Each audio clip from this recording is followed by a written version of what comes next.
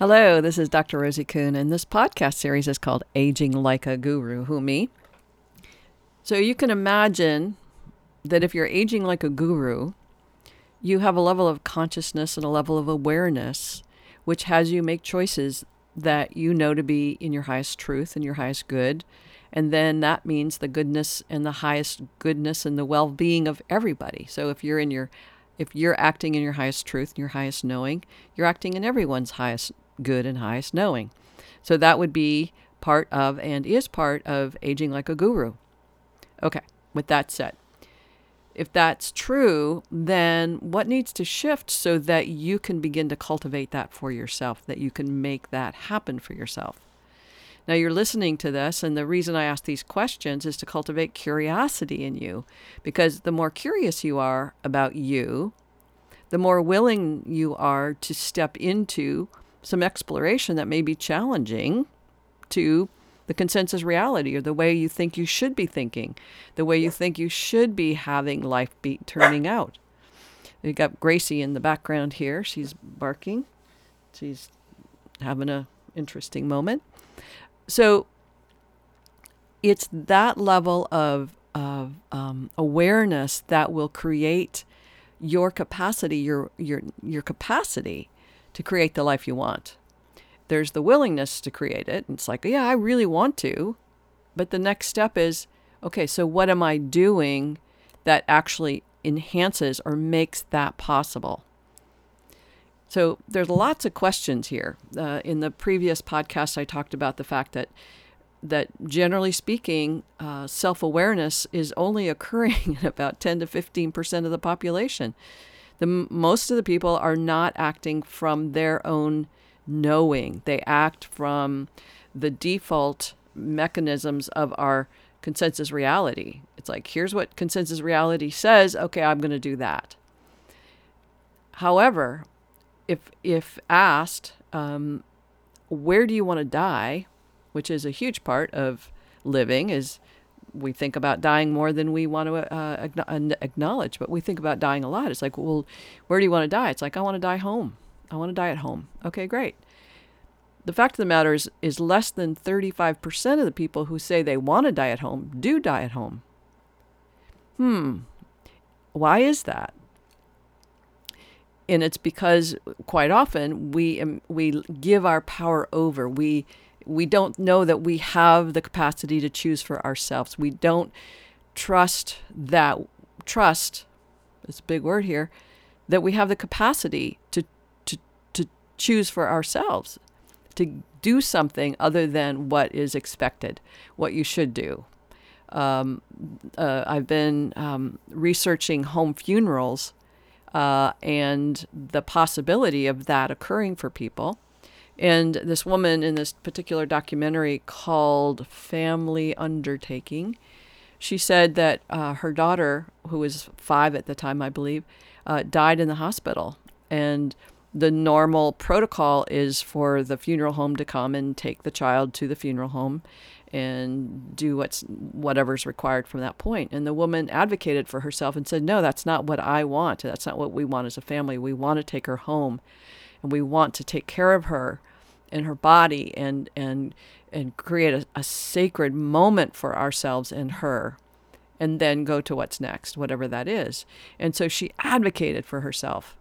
She didn't know at that point that there were organizations and alliances to support her, but now she does, because she's now part of that.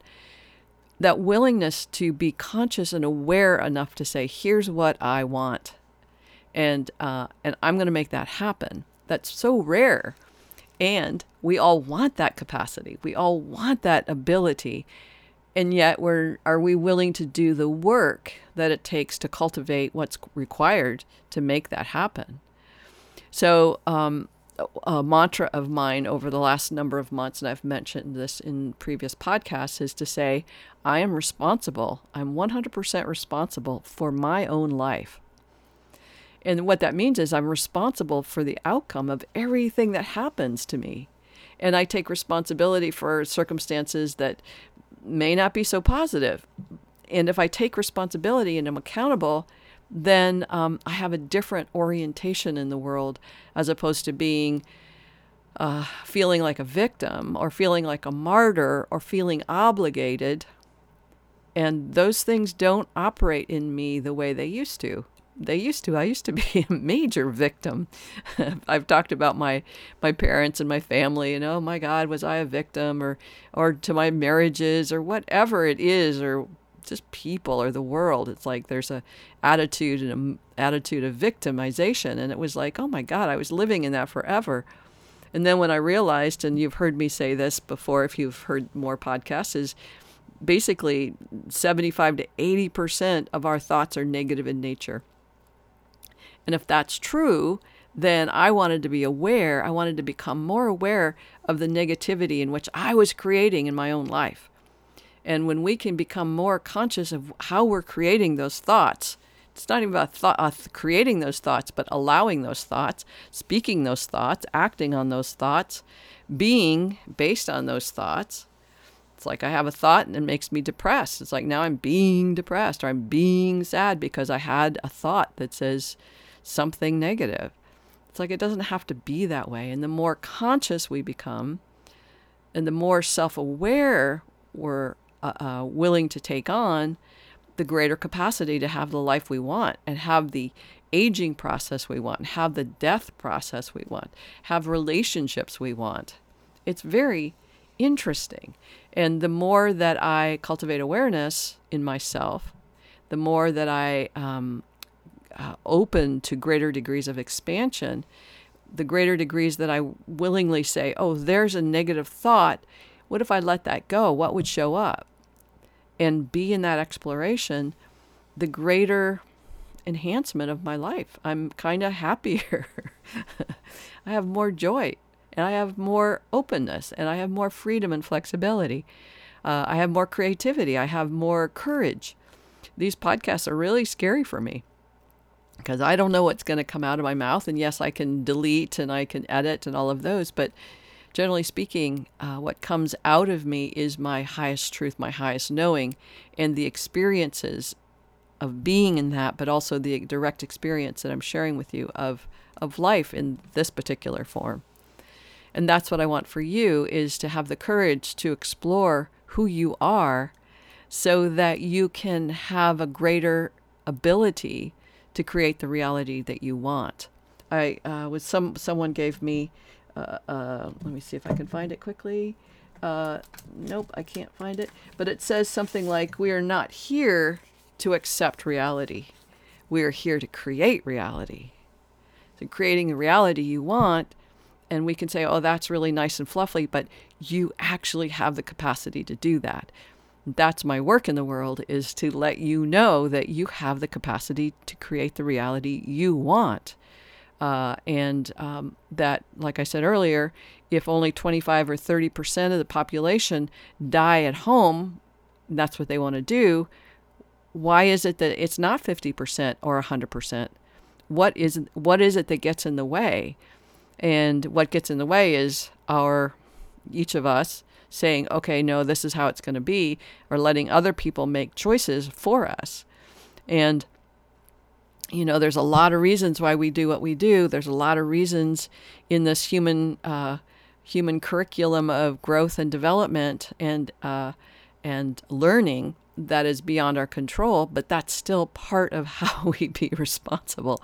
In a sense, admitting I'm powerless is taking responsibility for this moment when I'm powerless, and I'm taking responsibility that I'm powerless by admitting, okay, I don't have any control here. So now what? Now what? And in that now what, I get to be me here now. And I don't know how to do that sometimes. Actually, most of the time, if I'm allowing myself to be here in the moment, in this moment, and free of the thought of what other people are doing, what other people should be doing, what I should be doing, and I'm just here now, something amazing can happen that can't happen as long as I'm trying to focus on what other people are telling me I should do or be or want. So again, my intention here is to really encourage you to be curious about who you are inside. Be curious about what you really want as opposed to what you should want or what you want to want. I want this, but I don't want, whatever that is. So my job is to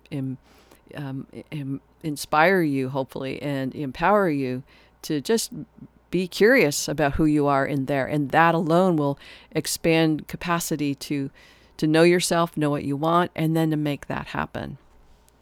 All right, that's it for now. I'll talk to you soon. Bye-bye.